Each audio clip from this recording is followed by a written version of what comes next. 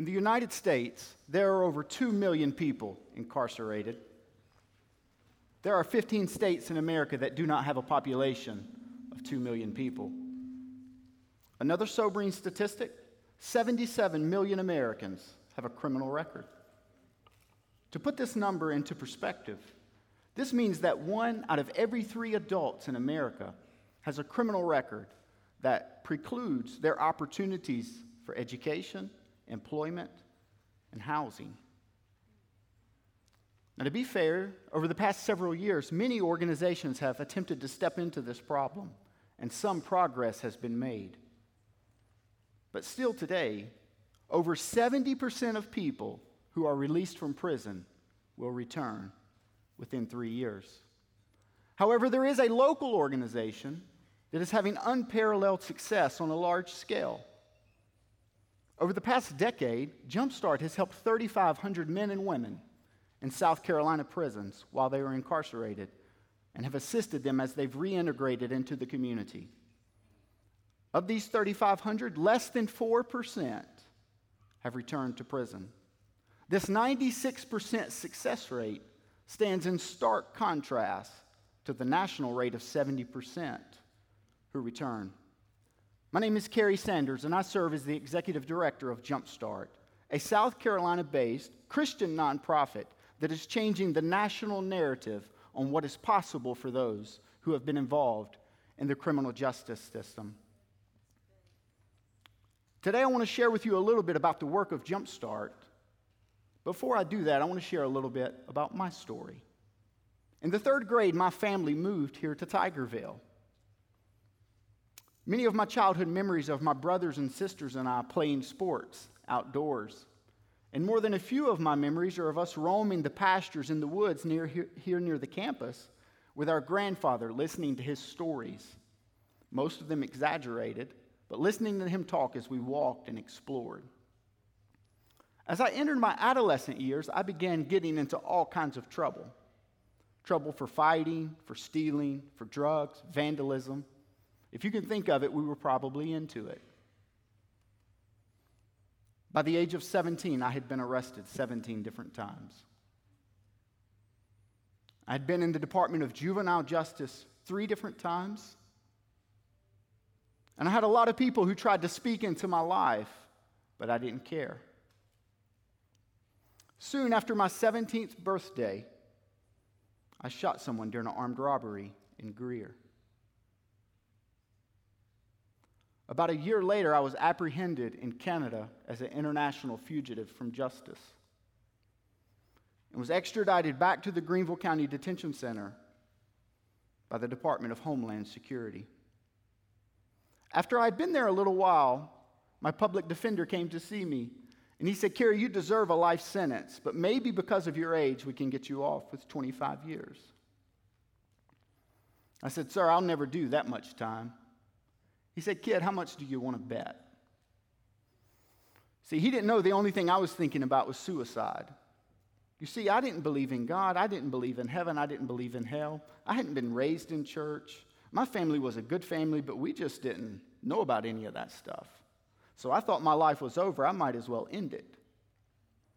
And one night at about 2 a.m, I was waiting on the guards to make their hourly round so I could hang myself. And a thought entered my mind. It said, "Kerry, you've been wrong about so much. What if you're wrong about God?" And I remembered that someone had given me a Bible that I didn't even want to be seen with, so I just took and put it under my mattress. And I remembered that Bible was under there, and I got it out and began to flip through it. And there was an article titled, "How to Have a New Life in Christ." And as you can imagine, that caught my attention.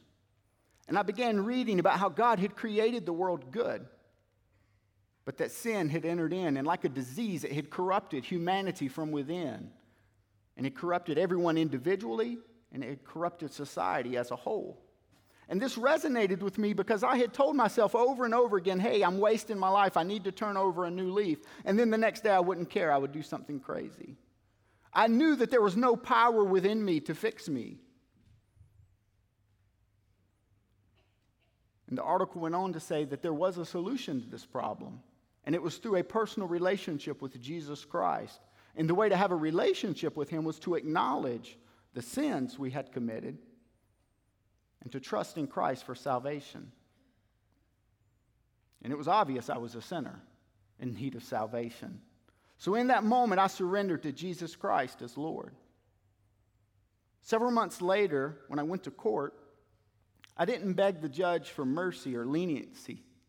I knew that I had did something egregious and deserved to face the consequences for my actions.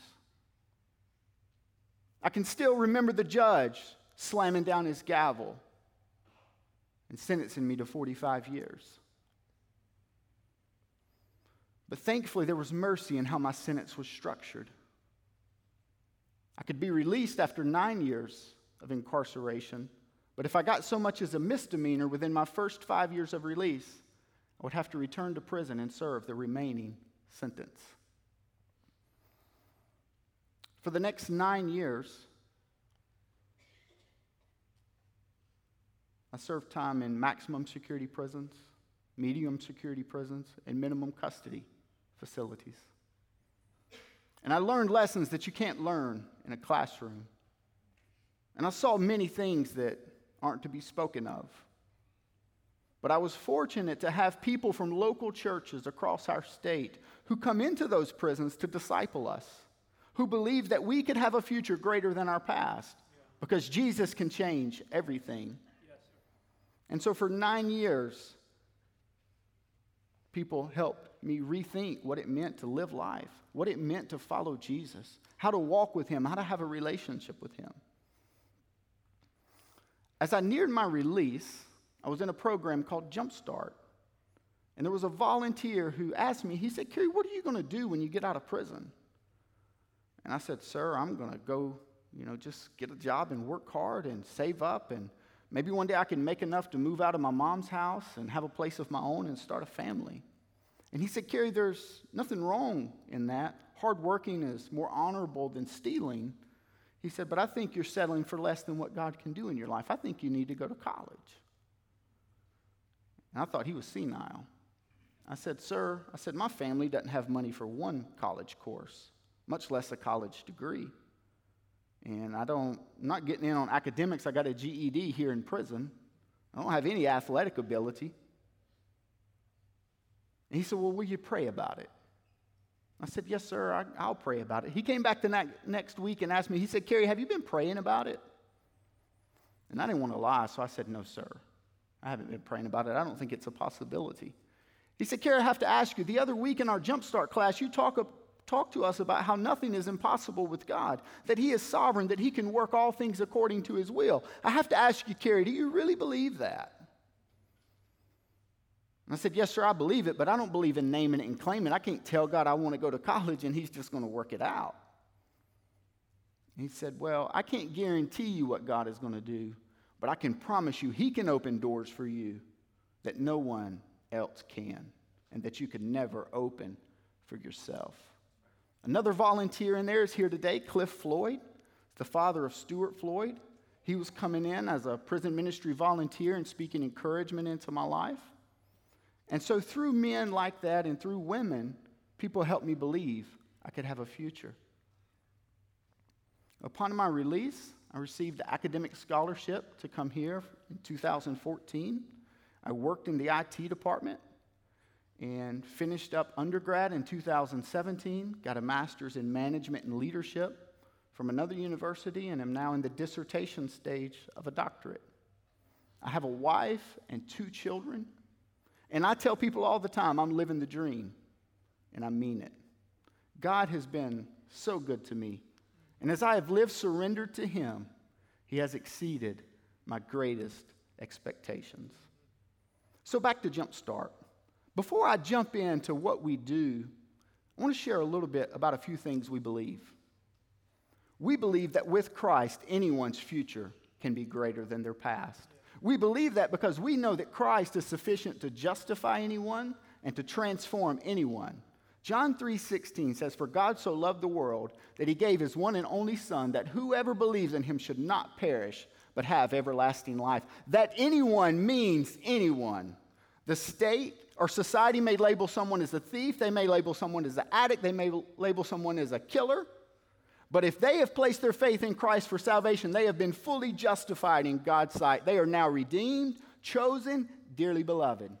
They are God's child, regardless of the label that has been put on them. For God so loved the world that whoever believes in him should not perish, but have everlasting life. Another thing that we believe is that God is sufficient to transform anyone. Philippians 2:13 says that it is God who works in believers to give them the desire and the power to obey him.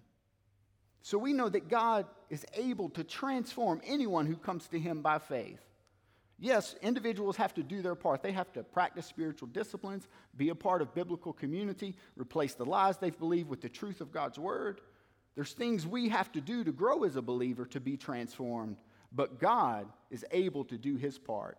The God that raises the dead can transform prisoners. So those are some of the things we believe. What do we do? We have a year-long discipleship program in 17 state prisons in South Carolina. About 1,000 men and women participate in our program every year. Each week, participants work through curriculum we've created that's helped them identify what led to their incarceration, teaches them how to follow Jesus and live out his purpose for their life, preparation for reentry. And then each week, they participate in small groups with volunteers who are coming in from the local community to help them learn to live out their faith. But this isn't jailhouse religion. We use an objective assessment tool that helps measure, are they really living out what they say they believe? Or are they just playing games? Are they just showing up to church? So they're actually being held accountable by one another and by the volunteers. For those who complete our inside program successfully, they're eligible for our transitional program in Spartanburg, South Carolina. We currently have capacity to serve 40 men and 10 women at any one time. We help participants with housing. They live in housing that we provide. We provide transportation to and from work. We have over 30 employment partners that are willing to hire them regardless of why they went to prison. Offer life skills training, mentoring, everything that is needed to help someone go from prisoner to productive citizen. I encourage you to look more into our work online and to reach out if that's something that interests you. I know you all are thinking about serving this week. That's the topic. So now I want to transition a little bit as we close today and share with you some of the greatest lessons I've learned about serving that I think may be applicable to most of us in this room today. The first is to chase impact rather than income. Let me say that again. Chase impact rather than income. Chaplain Edmonston was uber talented, extremely well educated, and extremely well connected. But he believed God had sent him into the prison as his mission field. And he served as the chaplain where I was at in a medium custody facility for 3 years. And he didn't just do the requirements of his job as a state chaplain. He took us under his wing and taught us. He encouraged us. He offered admonition as necessary. And I think most importantly, he loved us. He treated us for who we were in Christ. He didn't distance himself for us just because we wore a state prison uniform. In 2017, on his way to work, to his mission field, Chaplain Edmonston was killed in a car wreck. When they had his funeral a few days later in Clinton, South Carolina, there was literally not an open seat in the church. There was no room to move throughout the aisles. And as I looked around, there were people looking in the windows of this church from the outside. And there were people out the back of the church, out in the courtyard, looking in through the door because there was no room to sit down. His family led worship that morning. And as I looked around the room, I saw not just a handful, not just a dozen, but hundreds of men who Chaplain Christ had led to the Lord and learned to follow Jesus. He chased impact over income. Another individual who's chased impact over income is a fellow student of yours named Morgan Hines. 2 summers ago, she chose to work as a non-paid intern with Jumpstart for the summer, helping interview and collect the stories of 30 individuals who had been incarcerated but were now thriving in the community. She interviewed them and helped us put their stories together into a book called Comeback Stories, A Prisoner No More. That book was given to every prisoner in the state of South Carolina, over 20,000 copies. Every prisoner in the Department of Juvenile Justice, over 1,000 copies. And over 30,000 copies have been purchased and given nationally to other prison systems throughout the United States. All of that was made possible in part because Morgan chose impact over income for one summer.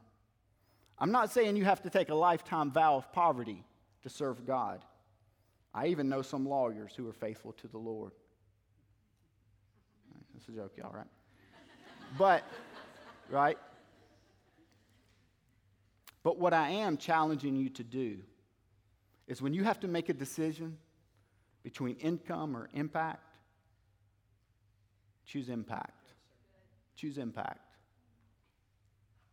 The second encouragement I have for you is to choose courage over comfort. You all, in so many ways today, believers are siloed from the world. So many believers do not have a voice in the larger culture. And too often, a lot of believers are okay with that because they've worked out a little kingdom for themselves within Christianity. And it's uncomfortable to step into the world outside of that. So they're in an echo chamber, only sharing about Jesus with people who need to hear them, or only sharing about Jesus on social media. But if they have to take a step across the street and engage someone who doesn't look like them, doesn't think like them, the people who may most need to hear about Jesus, it makes them uncomfortable, so they just don't do it.